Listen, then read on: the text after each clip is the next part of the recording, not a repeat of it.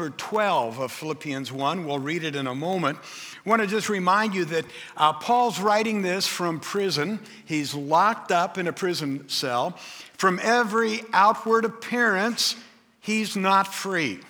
He can't choose his meals. He can't choose his time frame. He can't do what God has called him to do. So from the outward appearance, he looks very confined and imprisoned. Yet as we read the chapter and continue to read through the book, we sense this feeling of joy. Man, how could this guy be so joyous? He was truly free. And friends, the Bible says, whom the Son sets free is free indeed. And that freedom is an interior freedom that you and I can have in knowing Christ as our Savior. It doesn't matter what we're experiencing outwardly. Paul did not feel sorry for himself. Paul was not in a pity party. He didn't view himself as a victim. Oh, I'm a victim of the religious leaders of the day who don't want to hear about the Messiah. Or I'm a victim of the Roman Empire, that oppressive government that has me in chains. He did not allow himself to go down that road. He wasn't complaining that his rights had been violated. It wasn't a complaint found about how he couldn't do those things that he wanted to do, because he knew that he was free. Last week, I referred to a book by a French monk, a charismatic, actually a tongue-talking Catholic priest who is out of the diocese in France. His name is Jacques Philippe. He's not, he has passed away, but he lived in the 20th century. He wrote a book called Interior Freedom, and I want to read a portion of that book to you, just a paragraph. But listen, because I think it helps us understand the perspective of Paul and what should be our perspective, okay? We possess within ourselves a space of freedom that nobody can take away, because God is its source and God is its guarantee. We gain possession of our interior freedom in exact proportion to our growth in faith, hope, and love. If you and I need more freedom, interior freedom, we need to grow spiritually. We need to mature in our faith of being able to trust God, in our hope that God is going to make all things better, and in the love that we have for God no matter what our circumstance is, and the love that we have for others. How does that relate to us? Because none of us are in prison. We're all here today worshiping. But we have prisons of our own. Maybe it's an addiction. Maybe it's a physical disease. Maybe it's a financial need. Maybe it's something that you need that you just haven't had that breakthrough yet. Those can be prisons outwardly, but they don't have to keep us confined inwardly. So last week we talked about how Paul, the very first thing he does, he writes, "Thank you for your support." This is to a church that he had not been to in 12 years. Remember the church in Philippi? He had planted 12 years earlier, and he talked to them. He encouraged them. He was affectionate with them. We're free to encourage. But today we're going to look at probably what's going to be the hardest concept of this entire series. And it's that we're free to suffer. Wasn't expecting a lot of amens. And I didn't get a lot of amens. Because we don't like to suffer. We don't like to suffer. But whether we like it or not, suffering's part of our life. Because we live in a sinful world. And even if we choose to follow Christ, which might even add another layer of suffering, because people might make fun of us, they might oppress us, they might persecute us. But no matter what suffering you might be going through today, the way that you respond to the suffering is what matters. That's what Jesus is looking at, your heart. your inward freedom? How do you respond to suffering? I'd say it's one of the most important things about a person. When they're going through a tough time, how do they respond? Do they become bitter? Do they become better? Do we find when they're poked with holes that grace flows from them or venom flows from them? Eugene Peterson, who was a professor at Regent University up in Vancouver, BC for many years, and did the paraphrase called The Message. He was a pastor of a Presbyterian church for many years back on the East Coast. And he wrote that message as a paraphrase to help his congregation understand the Word of God in American idioms. The Message does not work in France or Italy or the Philippines. It is strictly, really, kind of a lens of American sayings and idioms. And that's the way he created it. It was never supposed to be a translation or a literal. It was always a paraphrase. But this is what Eugene Peterson said, and I really love this quote. There is a way to accept, embrace, and deal with suffering that results in a better life, not a worse one, and more of the experience of God, not less. How do we deal with suffering? Today's passage contains a Greek word, agon, A-G-O-N, if you're taking notes. And as you came in this morning, hopefully you received one of our programs, and on the back there's a place to take notes. Agon, A-G-O-N. It's a Greek word that originally meant like a place where athletic contests were held. It really means contest or struggle or even conflict. Those are some synonyms to agon. Agon, in this day and age, when Paul used it, was used for a specific place. Like if I say the Apple Bowl, or if I say T-Mobile Park, you realize that is a specific place where there's competition taking place. And so agon became known as the arena where people would come and compete against each other. Now, we're only 2 weeks away from the Olympics, and we'll be able to watch the Summer Olympics on television. We'll see some contests, some struggles, some sweat, some competition. It's that same agon. Over time, the Greek-speaking world, that word started to be used for any struggle. If you're going through a tough time, it was an agon, a struggle. Now, guess what English word we get from that word, agon? Just add a Y to it. Agony. Have you ever agonized over something? I have at 2:30 in the morning, and you probably have too. Agony, agon. Whatever troubles you today, whatever you're suffering with, this section of Philippians 1 is what that's all about. And Paul's going to give us 3 lessons here. The purpose of suffering in our life, the perpetrators of suffering, and then the pinnacle of suffering. So let's look at our text. If you have your Bible, or you can read it on the screen, or if you're at home, we'll give you access to it as well. Philippians 1, and last week we did verse 1 through 11. So today we'll pick up at verse number 12. Would you stand this morning as we read God's word?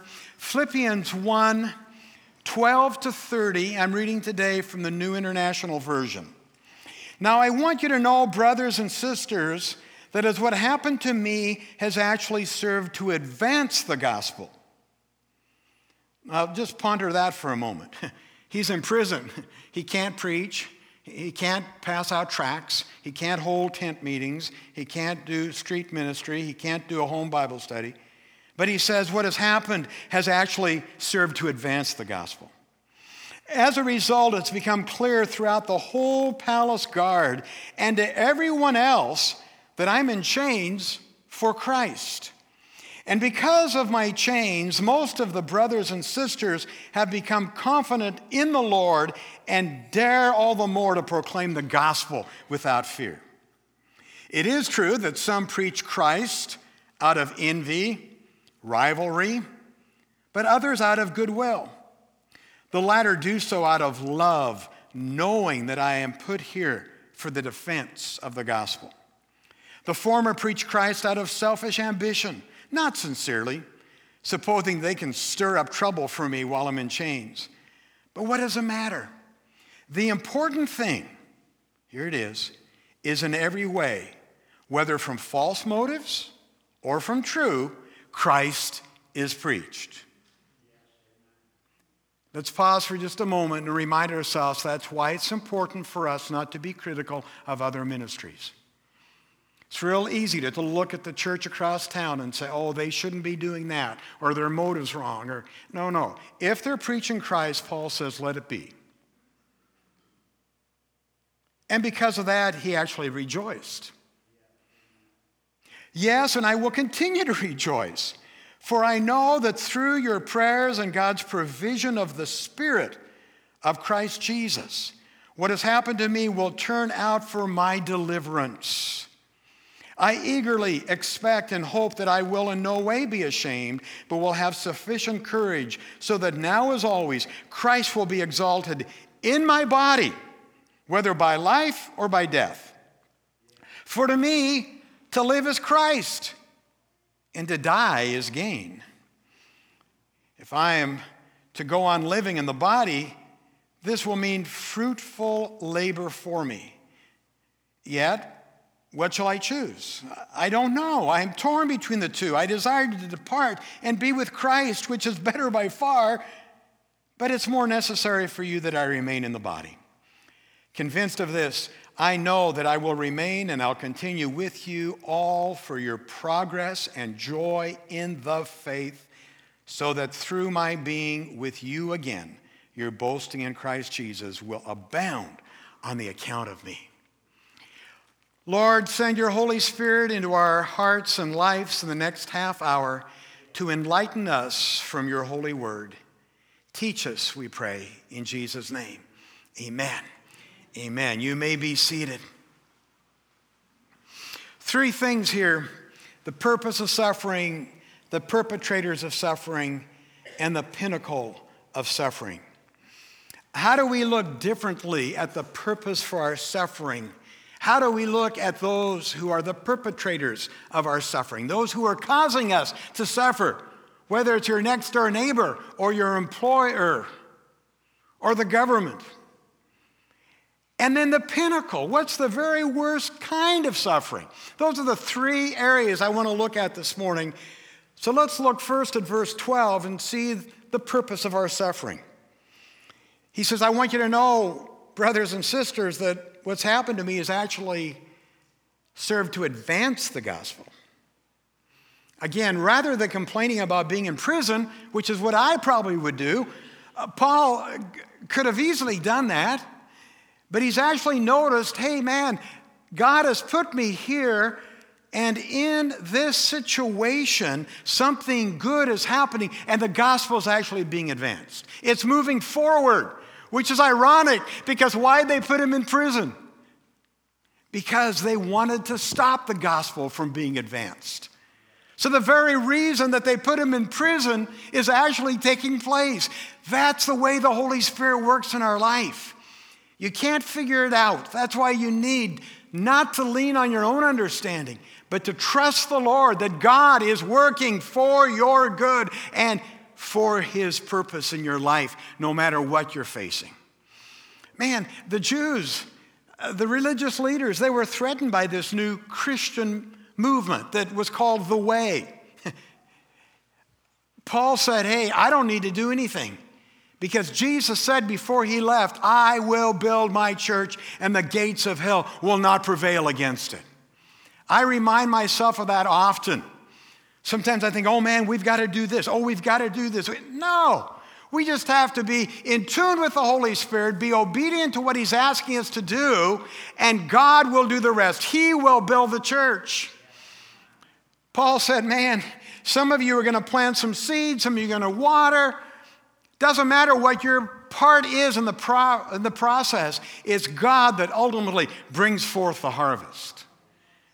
Man, I remember a few years ago, people say, well, you've got to do something, Pastor, to get more people into the church. You got to do something to bring more young people into the church. And I felt this burden. Man, I've got to perform. I've got to do all this. And then I remembered, no, I don't. That's up to God.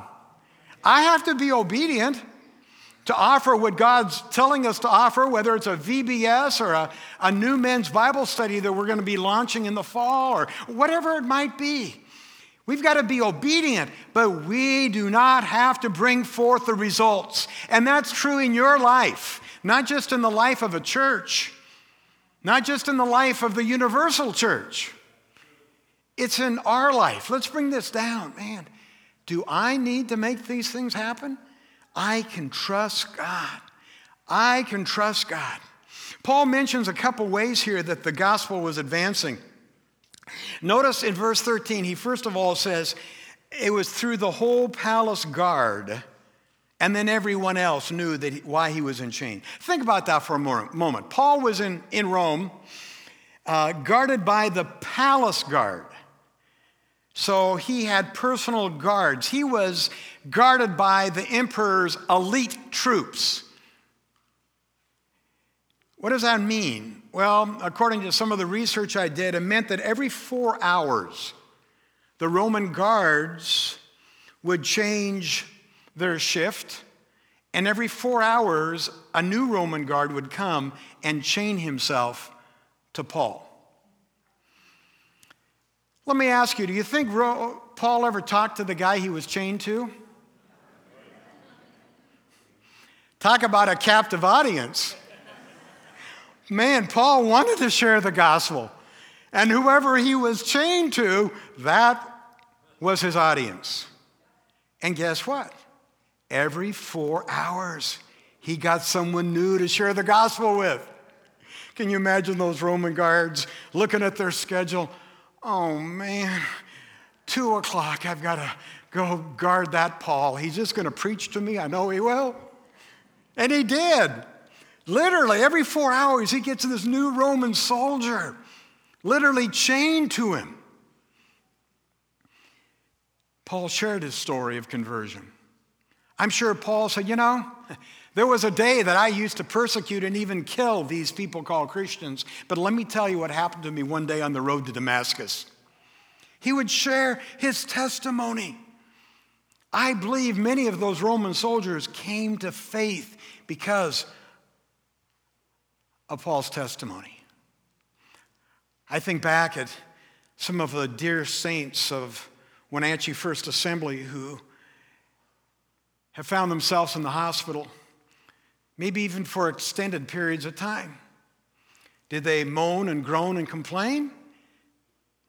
Many of them decided, God's put me here so I can minister to those nurses. I can minister to those doctors. I can share my faith with that surgeon. Many of the saints that I'm aware of use their prison in order to advance the gospel. That's the heart, that's the attitude I want. The second thing we see here in verse 14, he says, because of my chains, not only was it the palace guard, but most of the brothers and sisters, talking about other believers, have become more confident and they are more bold to proclaim the gospel without fear. He motivated others. Now remember, Paul was writing this in about the year 62 AD. Rome burned in 64 AD. So we're just talking about 2 years before Rome burned. 2 years later, Emperor Nero is going to come in and he's going to blame the Christians and Rome's going to be burned down to the ground. And here's the point. When Paul was writing this letter, it was really, really dangerous to be identified as a Christian in Rome. A lot of Christians were in hiding. Politically, there was a lot of turmoil here. And again, Nero blamed the Christians when Rome burned just 2 years later. So you'd think that when the Christians in Rome found out that Paul had been imprisoned, that they would lay kind of low, that they would maybe be a little quiet. But they didn't. It says they boldly proclaimed, because you know why? Courage breeds courage. They saw the courage of Paul. Courage breeds courage. And that's why in our life, when we're suffering, we need to respond like Paul. And we need to keep our interior freedom to be joyful, to say how great is our God, to be the kind of person that is going to always be optimistic, that has love and faith and hope. Because that kind of courage and that kind of boldness is actually contagious, and it advances the gospel, and we see it right here. God was using a bad thing. It wasn't good Paul was in prison. He was using a bad thing. He was using Paul's suffering to produce a good thing, which was to advance the gospel. That's the kind of thing God does all the time. He'll do it in your life. He'll do it in my life if we'll just let him. If we'll realize that our outward prison does not have to take away our freedom. Our freedom to encourage, our freedom to suffering. Philip Yancey has written many books over the last couple decades, and really a pretty good writer. But when he was in high school, he was a really good chess player. And not everyone knows that about him. But as he went into college and then the Lord called him to ministry, he kind of put that game aside. In a magazine article I read about Philip Yancey, about 20 years into his ministry, he was living in Chicago, Illinois. And he met a guy who also was interested in chess. And it kind of rekindled Philip Yancey's love for chess. And this guy was a real expert, and he didn't know really what he had gotten himself into, but he decided to enter a tournament with this chess expert after having not played chess for 20 years. Here's what he writes, quote, "We played a few matches, and I learned that it's what it's like to play against a master. Any classic offense I tried, he countered with a classic defense. If I turned to more risky, unorthodox methods, he incorporated my bold forays into his winning strategies. Although I had complete freedom to make any move I wished, I soon reached the conclusion that none of my strategies mattered very much, because his superior skill guaranteed that my purposes inevitably ended up serving his purpose." Think about that in the Spirit. Perhaps God engages our universe. God engages his own creation. God engages our life in much the same way. We're people of free choice. We know that. He grants us that freedom to rebel against his original design. But even as we do so, we end up ironically being led by the Holy Spirit, being wooed back into fellowship with our Creator to eventually, for our own good, our own purposes. And I think if we can accept that, friends, it's a huge step of faith for all of us that know Christ. You say, we might not understand this. We might not have a lot of control. But friends, if you understand that the steps of righteous people, and if you've accepted Christ, he is your righteousness. You are righteous. Doesn't mean you're sinless. Doesn't mean you're perfect. Doesn't mean that you can't improve on your performance. But it means spiritually, you are righteous. And your steps are ordered of God. Which means even if you find yourself in a prison of depression, a prison of debt, a prison of disease, a prison of oppression, you can still choose to trust God. It transforms how we can view the good things in the life and the bad things in our life. I can always see God in the good. Man, you're out on the lake and you see your family and you see God's provision and you think about all your blessings. It's wonderful. You can see God moving in your life. It's not so easy when you're lying in ICU, fighting for your life. Good things, health and talent and money, we often present to God for his purposes. But I want you to know all those bad things, your suffering, your disability, your poverty, your family dysfunction, all those things can be redeemed by God. They can be the very instruments that drive you closer to God and advances the gospel. Now, I just love that chess analogy because it reminds me that God has a purpose for everything, even things that seem random, even painful things. It helps me remember it's okay.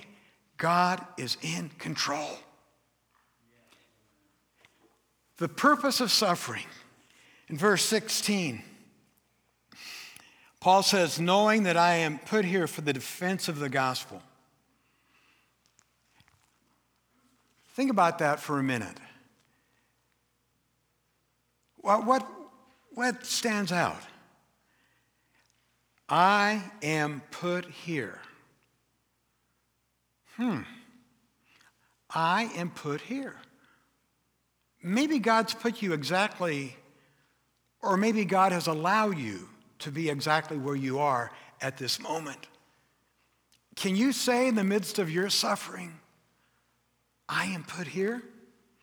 Paul recognized that being in prison wasn't random.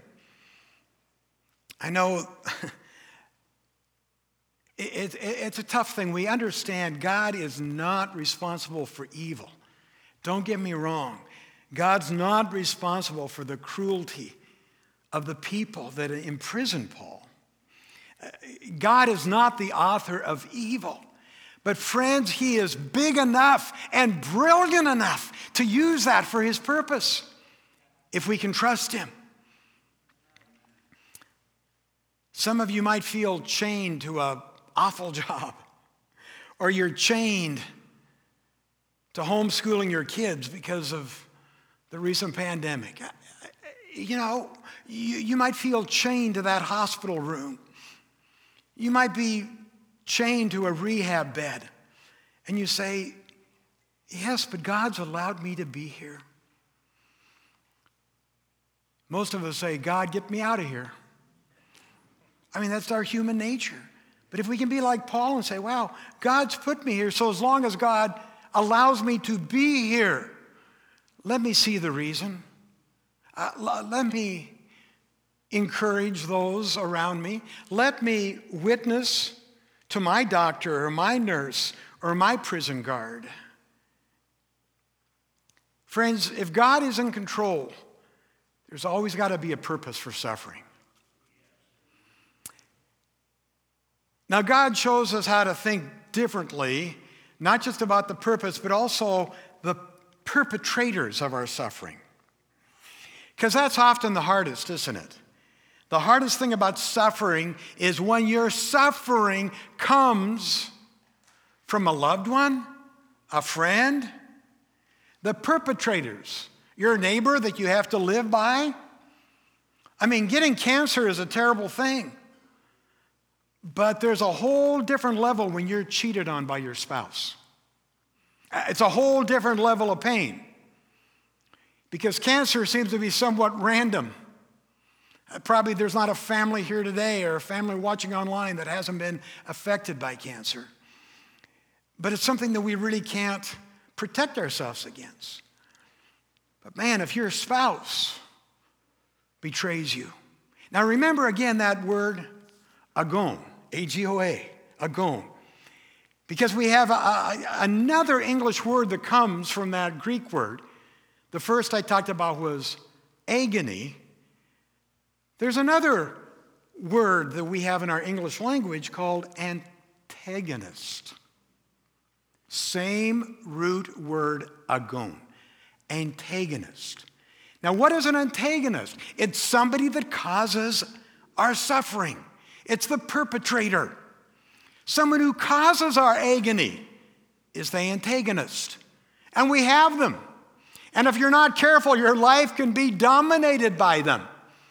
That's why twice in this passage, Paul talks about how he views those who are causing him agony, his antagonist.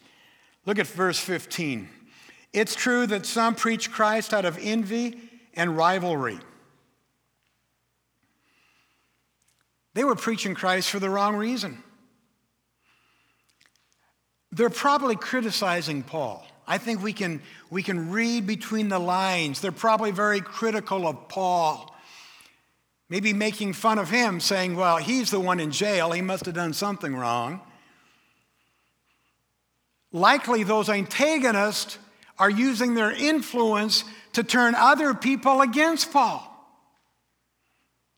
And we all know what that's like. And how do we naturally respond to that kind of stuff? We get mad. We get angry at those who are causing us pain and turning others against us. We stew on it.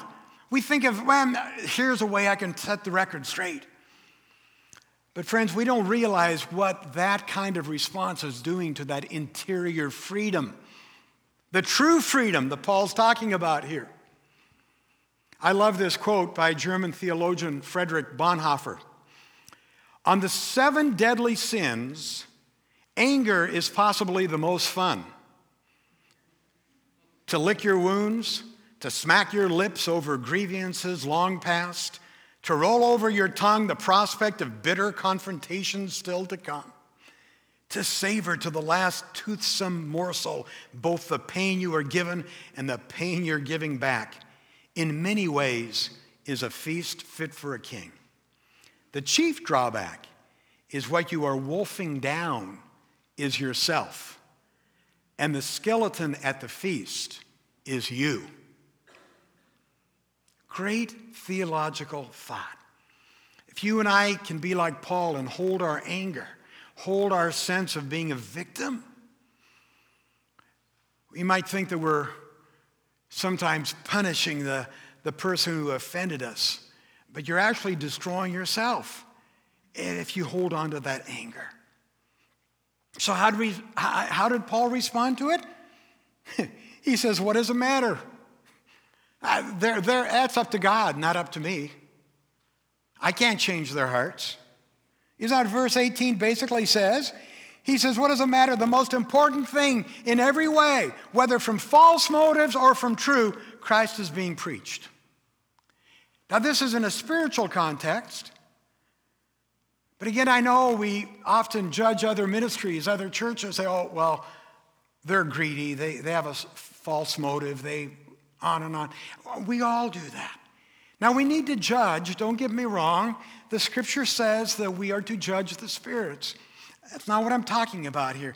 I'm talking about that response where we think that we need to change something instead of just leaving it in God's hands.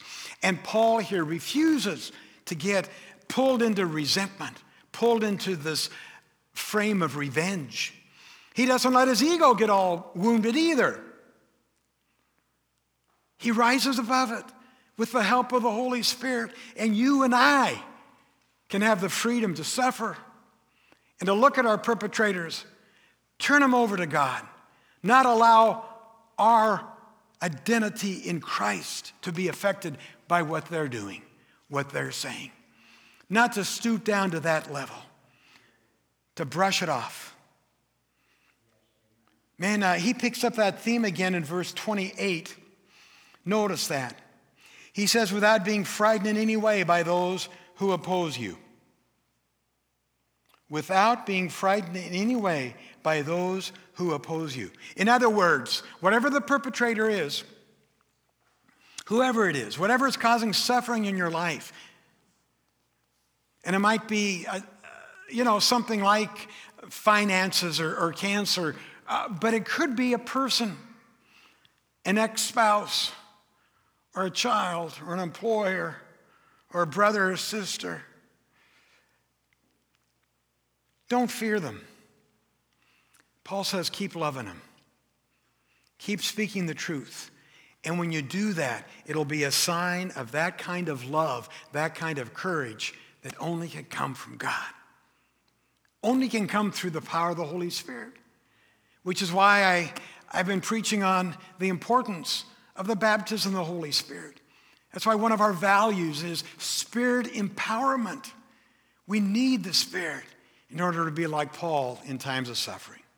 Okay, last thing, and that's the pinnacle. Talked about the purpose, the perpetrators, the pinnacle. What is the pinnacle of suffering? It's death. It's separation from all that we know. This earth, that's all we know is this earth.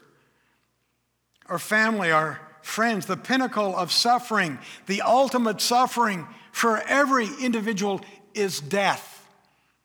All the struggles we face throughout life are almost a prelude to that final struggle.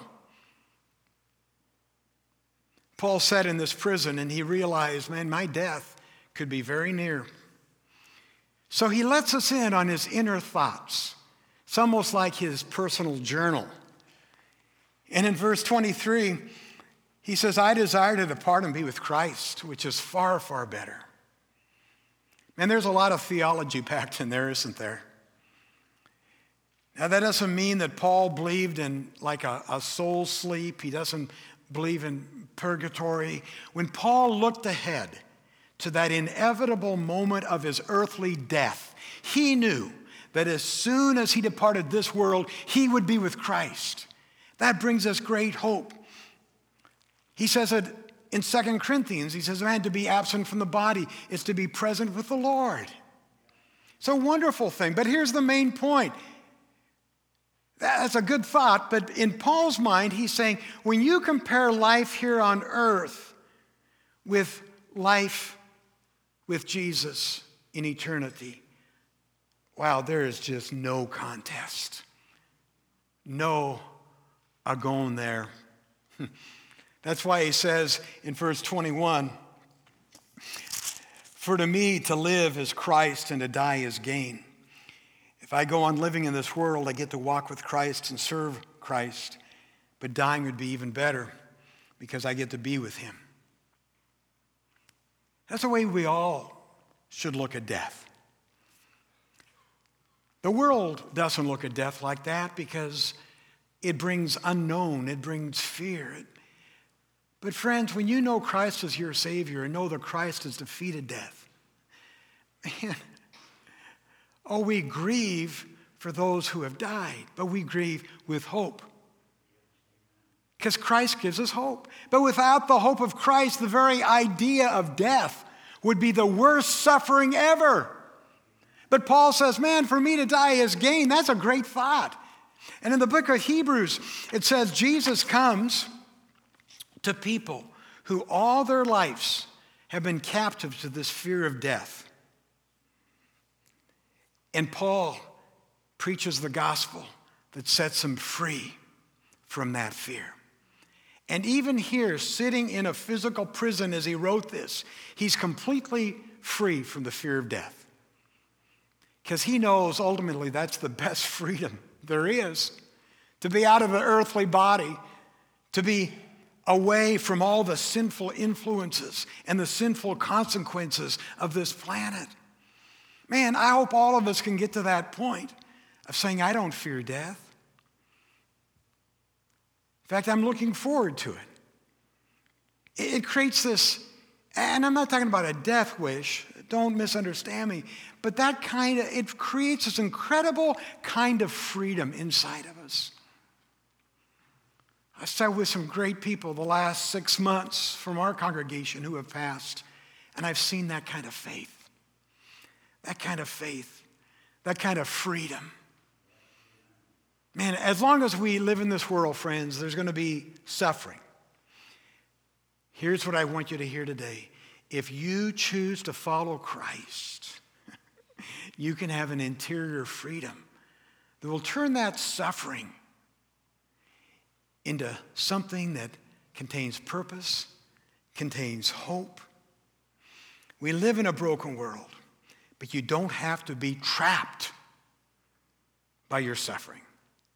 Oh, it might affect you outwardly in some terrible ways, but inwardly, you can be free as the Apostle Paul.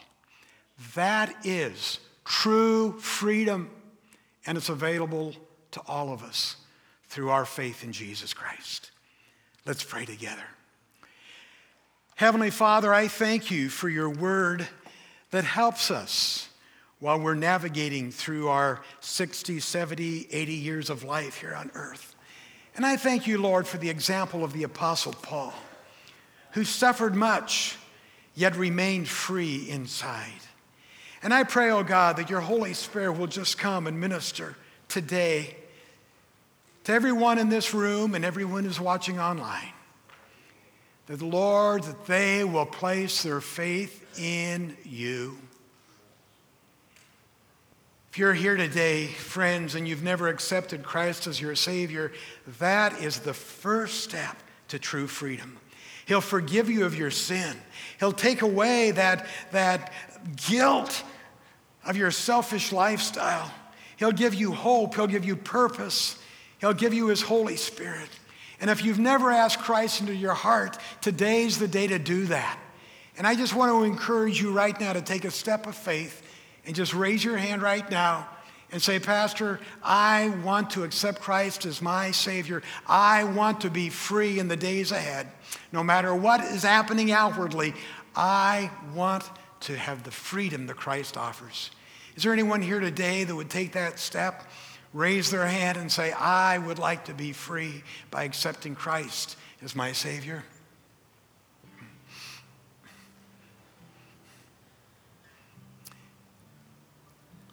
If not, I just need to accept that you have accepted Christ already. And I want to pray for you. I look around this auditorium and I know most of you. And I know some of the struggles that you've been through. And my heart's heavy and hurts for you. Yet I want to encourage you as your pastor today. That suffering can actually advance the gospel of Christ and the purpose of God in your life. Don't try to isolate yourself, but instead embrace the presence of the Lord. Heavenly Father, I thank you for this wonderful congregation that I'm honored to pastor. Lord, there's some that have been through some difficult times of late. And there's some that are still going through difficult times. Spouses that are incarcerated. Spouses that are facing life-threatening diseases. Relationships that have been fractured by selfishness and in need of reconciliation. God, some are suffering because they've stood up for what's right in the world, in the marketplace, has harassed them and tried to oppress them. But God, they're standing firm in their convictions, and I thank you for that. So Lord, whatever each of us are going through, I just pray right now that the power of the Holy Spirit will rise up big within us. And Lord, will give us a bigger picture, not a picture of our chains, not a picture of our prison cell, but a picture of God fulfilling his plan and purpose in our life, knowing that nothing will stop what God is doing in us. For you say you would start and you would complete. You're the author and you're the finisher of our faith. You will never abandon us. So Lord, may we never judge what you're doing in our life based upon our outward appearances, our outward circumstances. But Lord, may we always choose to rejoice as the Apostle Paul did. May we always choose to trust you. May we always embrace, oh God, whether it's the good or the bad, knowing that you can cause all things to work together for our good and conform us into the image of Jesus Christ, your Son. That's our prayer, Lord. Give us strength. Give us courage, knowing that courage will breed more courage. Help us, Lord, to be like our friends who have shown that kind of courage in days gone by. Lord, help us to be faithful to you and to the gospel of Jesus until you take us home. We love you, Lord. We bless your name. Let's stand and sing it together with the worship team.